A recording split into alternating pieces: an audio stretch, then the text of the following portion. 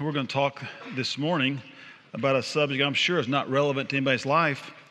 We're going to talk about worry. Two questions. First question, anybody had anything this past year you've been worried about? I'll start. Both hands, legs, you name it, whole thing. Would you love it if you didn't have to live with worries? Oh, yeah. Here we go. Well, as somebody who, I say this to my fault, probably worries more than anybody in this room. It's my great struggle in life, and I suffer with worry all the time. I will tell you that the Lord does not want us to be people of worry. He does want it to be, He doesn't promise an easy life. He didn't promise a stress-free life, but He does say you don't have to worry through life. As a matter of fact, it was so important to the Lord Jesus that here in Matthew 6, which is the very beginning of His ministry, He wanted to teach about worry long before He said many other things about Himself. He had not even yet told the world He's the Messiah when He gathered His disciples here at the Sermon on the Mount who had just recently believed in Him. And He said, I want to talk to you about one of the greatest problems in life. I want to talk to you about something that will plague your life, that will be an epidemic to your life, that will destroy you emotionally and spiritually, and it'll harm you even physically. I want to talk to you about something in your soul. I want to talk to you about worry. And I want to tell you that if you'll give me your life fully, and if you'll walk with me daily, you don't have to be a person of worry. Matter of fact, you're not supposed to be a person of worry. Matthew chapter 6, again, the beginning of the Lord's ministry. He's gathered His disciples around Him. He's just been preaching to large crowds of people, but then He decided to talk to the 12 and a few other believers about some specific things. We call it the Sermon on the Mount. It's Matthew 5, 6, and 7. And what we're going to do this morning is I'm going to read these 16 verses to you where Jesus directly talks about worry. Matter of fact, this is the longest teaching He'll ever do on worry. Again, He'll talk about worry about 30 more times. Worry or its cousin fear. Jesus often talked about it. It was one of His favorite subjects. We don't talk about it enough. We should talk about it so much more because it's so antithetical to what we're supposed to be. We are not supposed to be people of worry. But that sounds good. Easy to say, hard to live. So what we're going to do this morning is this. I'm going to read these 16 verses to you. I'm going to explain a little bit. Then I'm going to come back briefly, and I'm going to give you 5 things I believe Jesus says to apply to our life to defeat worry in our life. Ready? Here we go. Jesus begins, verse 19. Actually, most people think He starts on verse 25 to talk about worry. Well, in verse 25, that's the first time He mentions the word worry. He'll talk about it 5 more times. But in the context of the passage, it really begins in verse 19. Verses 19 through 24, Jesus is going to identify for us everybody's greatest reason for worry. You're going to see what it is. It's our finances. It's our possessions. It's our things. And then He's going to talk about it. Here goes, verse 19. He says these words, do not store up for yourselves treasures on earth. The phrase there, store up, does not mean don't save. It means don't live for, don't hoard. It actually reads in the language of the New Testament, the Greek language, it actually reads, do not hoard up and live for yourselves treasures on earth, things. Here's why, because moth and rust will destroy them and thieves are going to break in and steal. He's saying there, those things that you're living for, they're going to be gone one day. Stop living so much for them. He goes on to say, but verse 20, but you, again, He's talking to believers here, talking to Christians. This is not a message to everybody in the world. This is to His followers. But He says, but you, my men, store up for yourselves treasures in heaven. You live for, you hoard the things that are bigger than this earth, that are above the earth, that are heavenly, if you will. Where, verse 20, neither moth nor rust destroys, and where thieves do not break in and steal. There are heavenly treasures that nobody's going to take, is what He's saying. Verse 21, for where your treasure is, where your real treasure is, earthly things or heavenly things, that's where your heart's really going to be. Verse 22, I'll come back and explain what this means, but verse 22 says, the eye is the lamp of the body. So then if your eye is clear, your whole body will be full of light. But if your eye, verse 23, is bad, your whole body will be full of darkness. If then the light that is in you is darkness, how great's that darkness? Verse 24, no man can serve 2 masters. And there are 2 masters in the world, according to the Lord. Here's why you can't. You'll either hate the one and you'll love the other, or you'll be devoted to one and despise the other. Your heart's not big enough to have two loves or two masters. Here's the two masters. You cannot both serve or live for both God and money. Now he's going to directly talking about worry in verse 25. For this reason I say to you, do not be, that's a command, do not be worried about your life. That means in the Greek, the totality of your life. Literally anything in your life. More specifically, verse 25, as to what you will eat, that's food, or what you will drink, that's water, nor for your body as to what you will put on. Is not your life more than food and the body more than clothing? He was speaking to people that thought, well, all I need to worry about is food and clothing and water. And he says, no, there's a whole lot of things in your life you could be worried about. I don't want you to worry about anything in your life. Food, clothing, water, nothing in your life I want you to worry about. Verse 26, he gives an illustration. Basically saying, guys, let me illustrate this to you. Look at the birds of the air. He was referring to the little sparrows all over the place in Palestine. They do not sow, they do not reap nor gather into barns, and yet your heavenly Father feeds them. Here's the rhetorical question. Are you not worth much more than they? He's saying, yes, you are. I love those little birds, and I created them, but you're worth a whole lot more to the Father than they are. And your Father still feeds them. He's answering his own question. He's saying he's going to take care. He does take care of them. He'll take care of you. Verse 27, and who of you by being worried can add a single hour or a cubit to your life, meaning you're not going to make your life be longer or you're not going to be taller if you worry. It's futile. Verse 28. And so why again are you worried about clothing? Obviously that was a big concern of his disciples. He brings it up a second time. Why are you worried about clothing? Observe how the lilies of the field grow. Jesus was teaching the Sermon on the Mount here up in the northern part of the Sea of Galilee. They would have been able to look over it in the springtime and seen millions of lilies. He says, look at the lilies.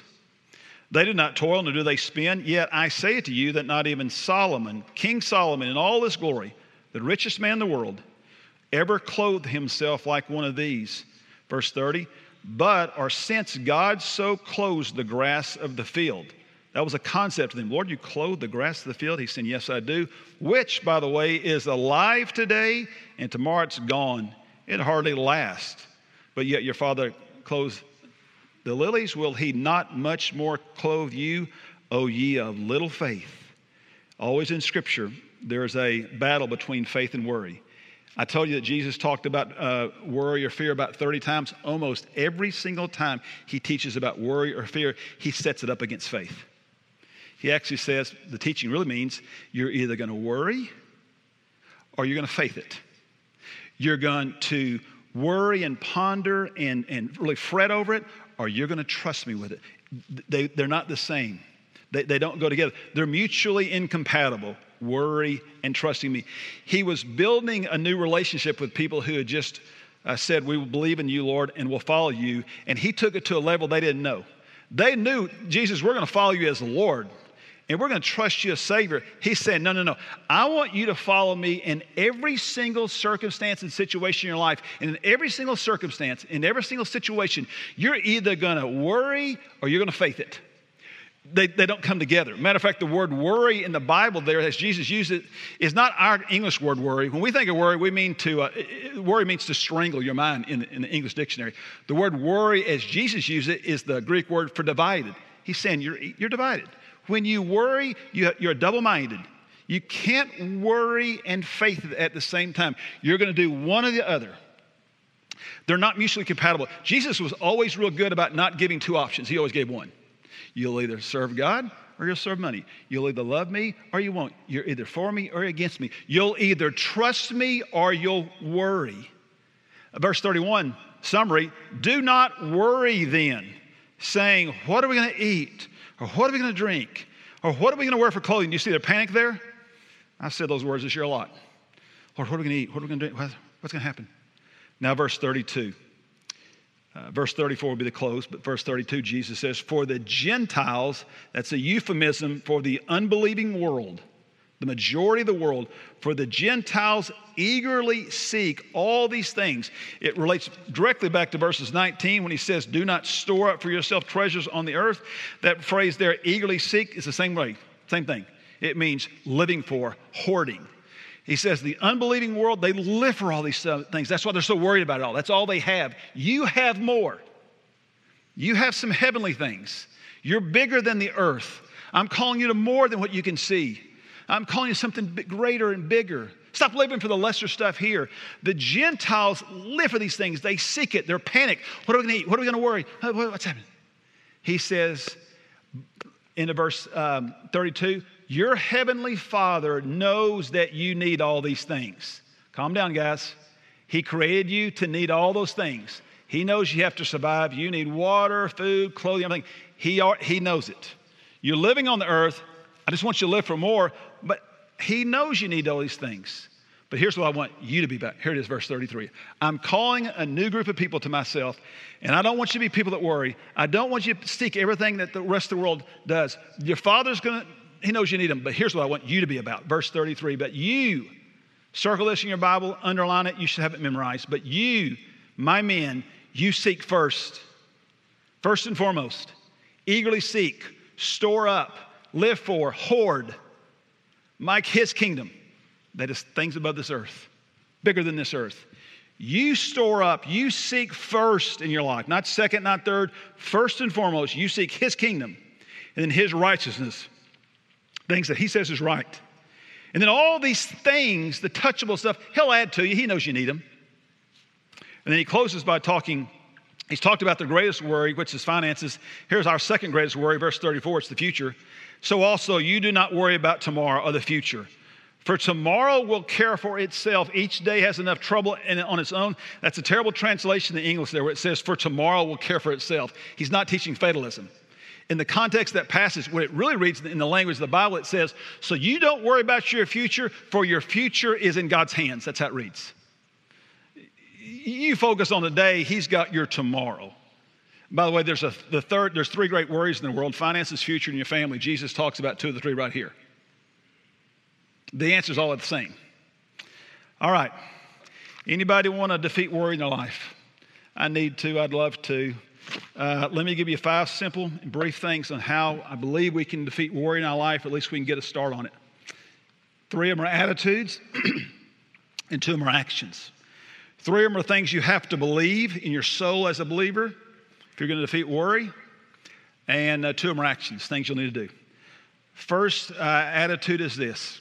And I'm just going to give you these as statements because I believe this is what Jesus was saying. First attitude is this. And this comes from left field, I feel like. It's a curveball. Before Jesus really deals with worry from verses 19 through 24, He is saying to us, you care too much about the wrong things. You want to defeat worry in your life? Stop worrying about lesser things. Stop caring so much about stuff that really doesn't matter. Go back to verses 19 through 24. You'll see 3 great truths there taught. Under the big truth of you care too much about the wrong things, you care too much about the lesser things of the world. Verses 19, 20, and 21, Jesus was saying you're giving too much attention to the wrong things, earthly things, stuff that's going to burn up. You're giving way too much attention to the wrong things. Verse 22 and 23 talks about the eye there. He's saying you're gazing too much at the wrong things. You love those too much. You lust too much for the things of the world. And third of all, He's saying, verse 24, you're governed by the wrong things. You really don't realize this, but you're serving, not God, but you're serving your possessions, your money, your things. Those are radical statements. And I don't even know how to apply them to your life. But I'll tell you what the Lord is saying there. He defines it in verses 32 and 33. He says, but I want you to seek heavenly things. Things that are above this earth, things that are bigger than this earth. Better yet, way to say it is, I want you, listen to me, seek things that one day when you're in heaven, they're still going to be there. I want you to go not for temporal things that are going to burn up, that are temporary, that will not last. Things you eat, things you drink. I don't want you to live for that stuff. I want you to live for stuff that's going to last forever one day, that's eternal. I want you to give yourself to eternal things, not temporary things or temporary. You need temporary things. I want you to live for more than that. I am calling you to a better life than the rest of the world. I'm calling you to more than what everybody else has. You're going to have the things of the world, but I'm going to call you bigger stuff. There's going to be 3 things one day that from this earth we're taking with us to heaven.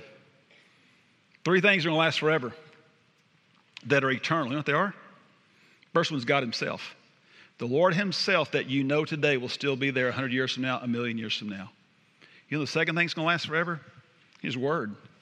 You know, the Bible says that his word will last forever. God has written his word one time. It'll never change. It goes with us into all eternity. You know the third thing that lasts forever? You know this. The souls of human beings. Every person lives forever someplace. So while we are doing life here and involved in the things of this world, which we have to be and should be, what's bigger than this world? The Lord himself. You should invest in that relationship. That's the most important thing that I've had in your life is knowing him. His word. You need to give yourself to the truth of his words and live by it. And people. Every relationship that you have today will matter 100 years from now because every person alive today will always live. Here's my question. What are you giving yourself to really? What governs your life? What are you giving your life to? What are you gazing at? I can't really apply this. I'll illustrate this way. This week, I believe, is the NFL draft. The athlete who's supposed to be the number one draft pick is the quarterback for Clemson, Trevor Lawrence. I've really followed his career the last 2 or 3 years. He's a super strong believer. Several times in the last 2 or 3 years, he has quoted Matthew 6:33. And not into a Christian audience, just out in public. He's quoted that verse, but seek ye first his kingdom and his righteousness, and all these things will be added to you. Well, a couple of weeks ago, he was doing an interview for Sports Illustrated, and he referred to that verse again, and he said, hey, I don't care who drafts me, and if they pay me $100 million and we win 2 Super Bowls, that is so much less important to me than something more than that. And, I mean, he took incredible criticism. Every sports talk show in America last week has questioned, why would you pay him? All that kind of stuff. What can be more? And he answered the question this week. He said, I'm living for something more. There's something higher than right here. I'm living for the Lord. I'm going to live to follow his word, and I'm living to invest my life in the souls of people. See, the first way that you deal with worry is you realize that we're worrying too much about things that really don't matter. Put the things in your life in their proper place. Stop letting them be God. Let them serve you. You don't serve them. Nothing wrong with things. We're about to see it in a second, but don't live for them. He calls us to bigger and better. Second way that you deal with worry, though, is since we do have to live in the real world and things do have their place, I love this truth. You and I need to realize that we have a Heavenly Father that cares for us. The bulk of this passage, verses 25 through 31, was Jesus saying, the Lord is your provider. He's going to help you survive. He used the illustration of the birds again. He said, look at all the birds. There's millions of those little sparrows. Those little sparrows were worth 1/2 cent. They were worthless. As a matter of fact, in the culture that Jesus was speaking to, those little sparrows were actually forbidden even to touch. They were disgusting. They were gross. Poor pagan people would actually buy 2 of them for a penny and cook them to eat them. And it was disgusting to Jesus' followers. A sparrow was horrible. He made this point, though, this dramatic point. He said, but your heavenly Father does what?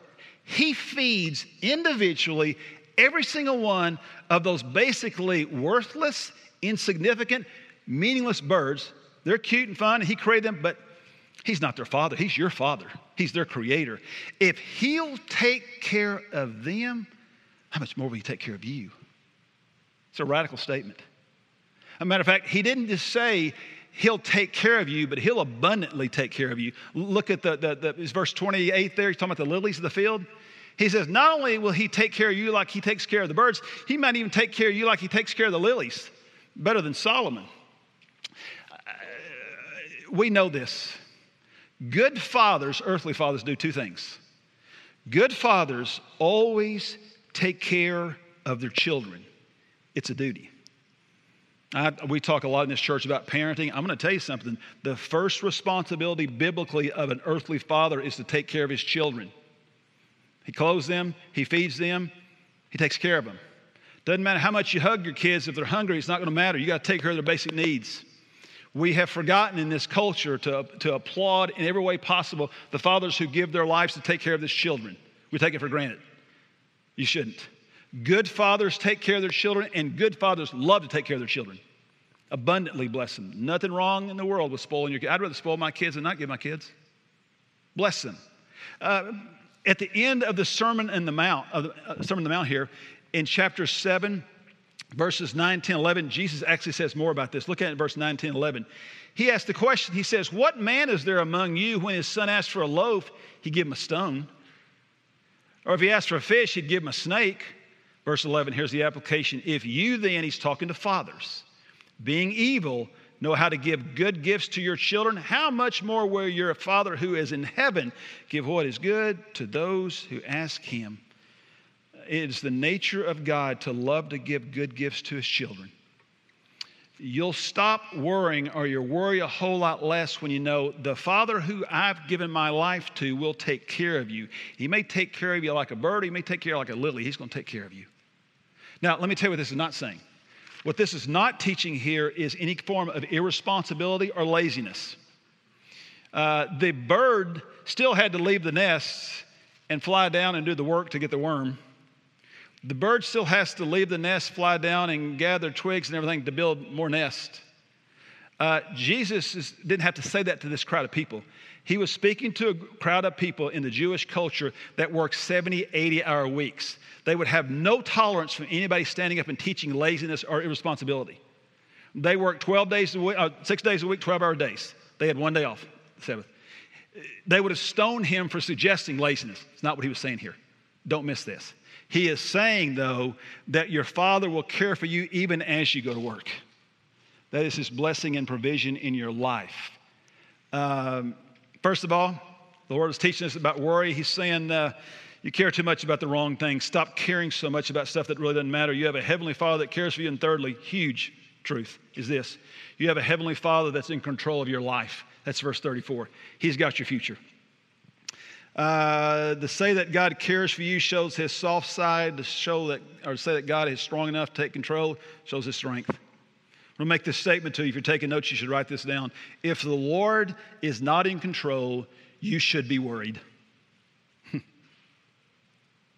If the Lord is not in this world that we live in right now, you should be worried. If you've never given the Lord Jesus your life so that he could take control of every part of your life, you should be worried today. If you have given him control, if you recognize that he is ultimately in control of this world, you don't have to worry. About 2 weeks after this teaching here to his disciples, he's back with his disciples again, and he's going to use the illustration of the birds one more time to teach a radical truth about his control. I want you to look at it in Matthew chapter 10, verses 29 through 31. Walking with the disciples again, his believers, he points up to the trees again. He's going to talk about those little insignificant sparrows. And I think this verse 29, could be the most important verse in the Bible that we never talk about concerning the sovereignty of God.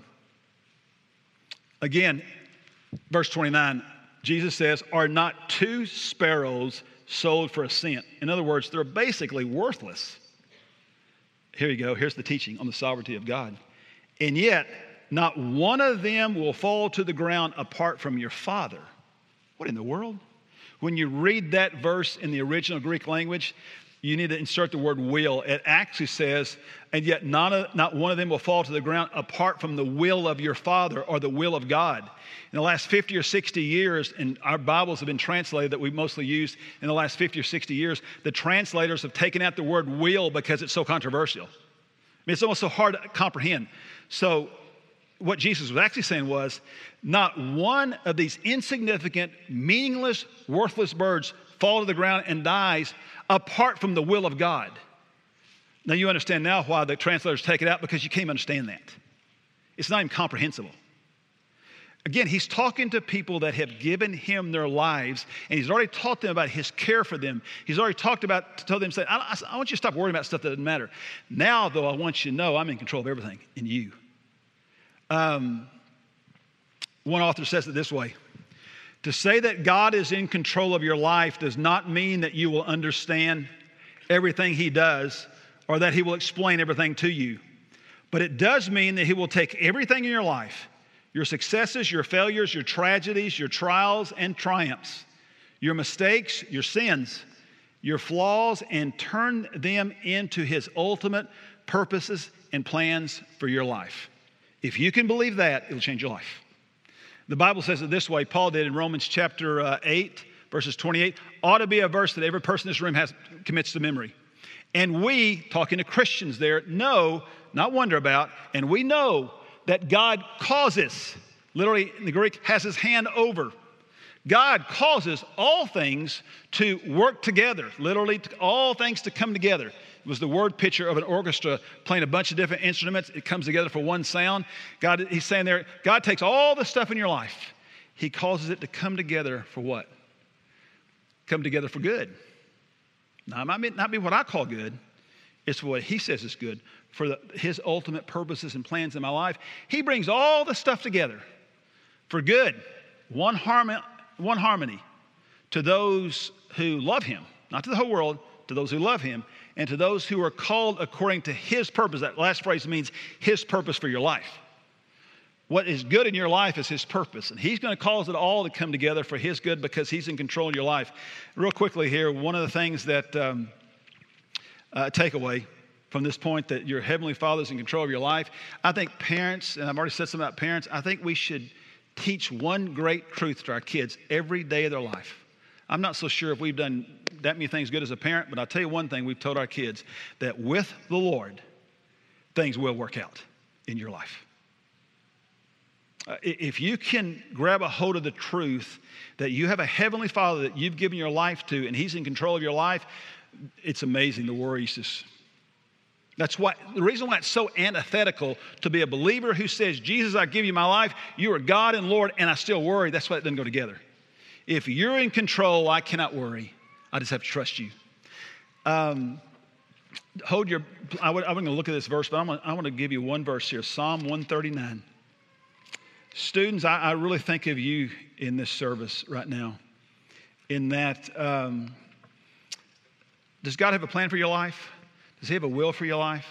Does God have somebody you're going to marry one day already planned out? Does God have something you're going to do one day with your life? Does God have some place you're going to live one day? Does God have your beginning from the end already planned out? Yes, he does.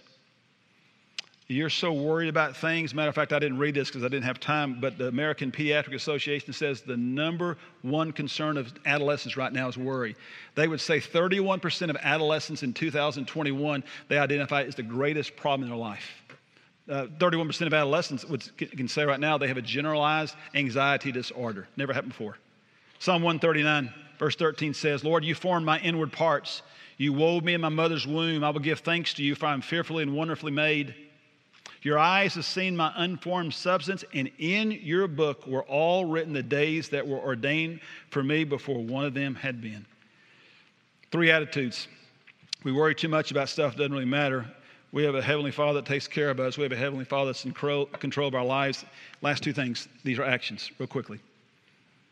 You have to combat your worries with the promises of God's Word. I'm going to ask you a question. Is this book in your thoughts every single day? Jesus here, he gave about 6 or 8 promises to his disciples, his spoken word. He promised in several things. Don't worry because. This is his written word. These are his promises to you and I today. You know how you combat worries? The first action you do is you've got to put God's word in your thoughts. I'm going to give you 2 radical statements. If you're taking notes, write these down. Number 1 is this. Every worry you and I have is a thought from the devil. You may not believe that. That's true. Every worry you and I have as a believer is a thought from the devil. And Jesus said the devil is the father of all lies. It's always a lie. 98% of what you're worried about, psychologists will tell you is never going to happen. But their worries are thoughts from the devil, their lies, and every worry, here's the most important point, every worry is ultimately a lie to you about who God is in your life. Every worry is a lie from the devil attacking who God really is. It's an attack on the character of God. You know what you do with a lie? You put truth to it. Somebody lies to you, you say, what's the truth? The devil's going to put lying thoughts in your mind all the time. That's his thoughts. Worry. You know what God's thoughts are? His word.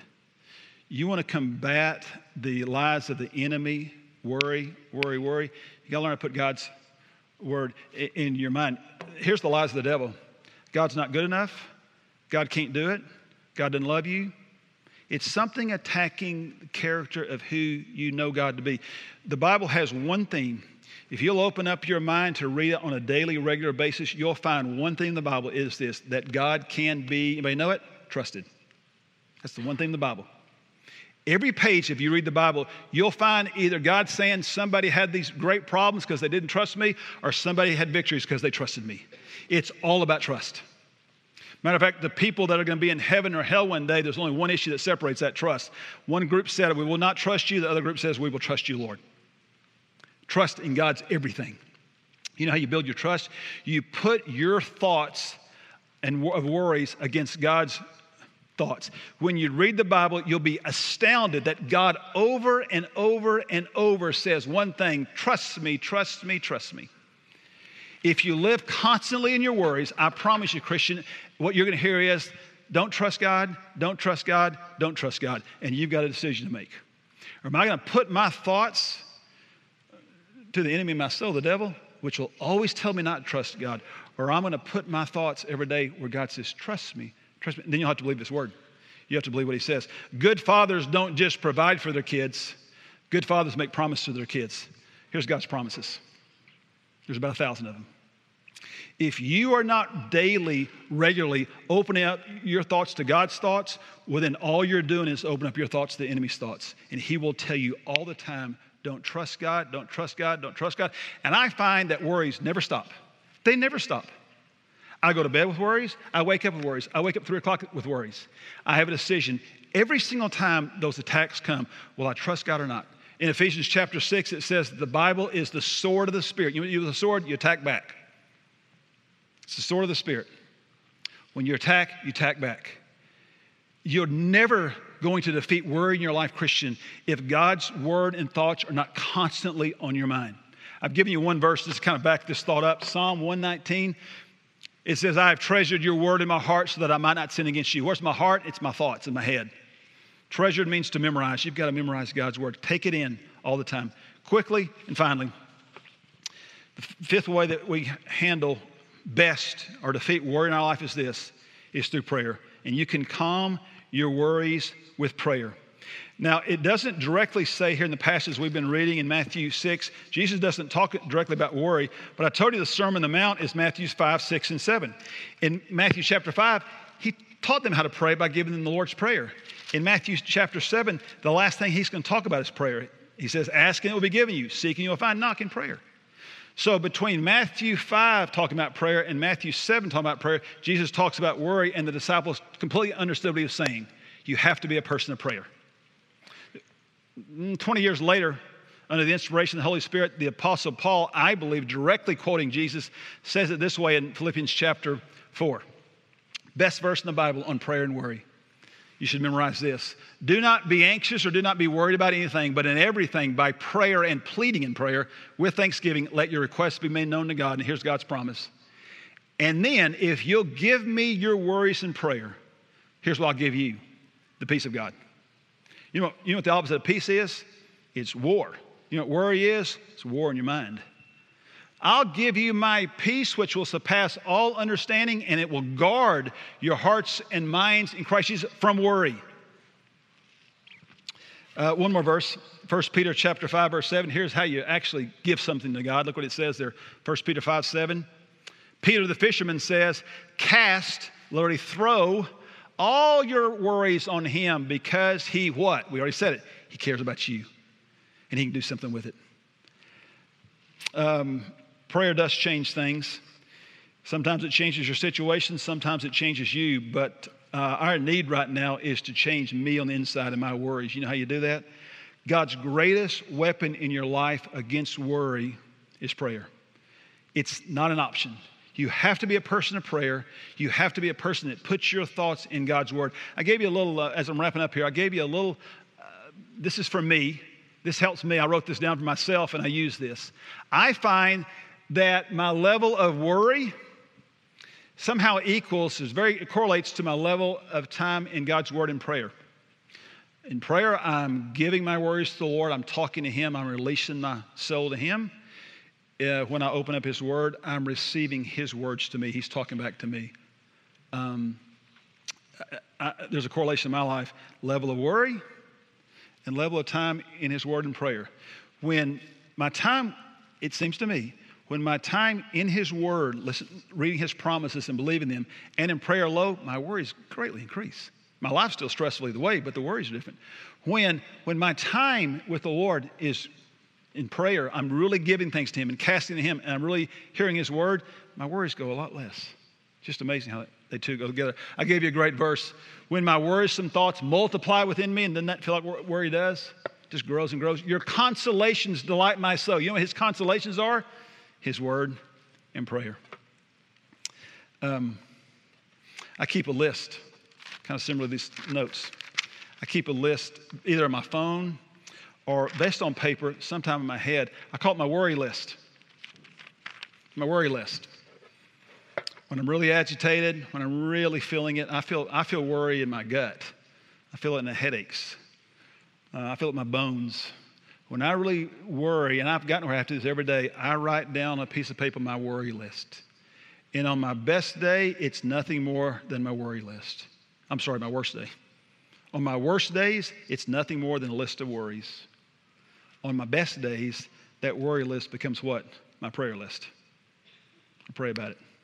Cast it on Him. Let God worry about it, if you will. And I give it to Him. Then trust Him. You're going to take care that you're in control here. That, first of all, I'm worried about stuff that doesn't matter, really. And your word says that I'm to trust you. And you tell me to pray, and so I'm giving it to you. As I close, a little illustration I think kind of tells it well. There's a story about an old World War II pilot that's flying over the Atlantic Ocean, a small plane, and he hears a gnawing underneath his cockpit. He realizes there's a rat underneath there chewing on the insulation and the wiring, and if the rat continues to chew that, it's going to kill him. It's going to take him down. But he also remembered that moment that a rat can only live on the ground or below the ground, so he takes his plane up to a higher level, different stratosphere. He gets to about 20,000 feet, and the gnawing stops. Later on, he lands. He finds a dead rat under his cockpit, and he realized that because he took that rat to a higher level, it died. The point is this. The rats of worry in our life, if you keep them down here, they're going to kill you. Take them up to a higher level, God will kill them for you. And He does not want us to be people who worry. Wouldn't it be phenomenal in our lives as Christians? What a phenomenal witness we can be in this world if we're not like all the Gentiles who eagerly seek these things and they're constantly worried. Wouldn't it be a phenomenal witness if we were known as people who do not worry? I think people would take notice. There's so much to worry about in this world on the surface.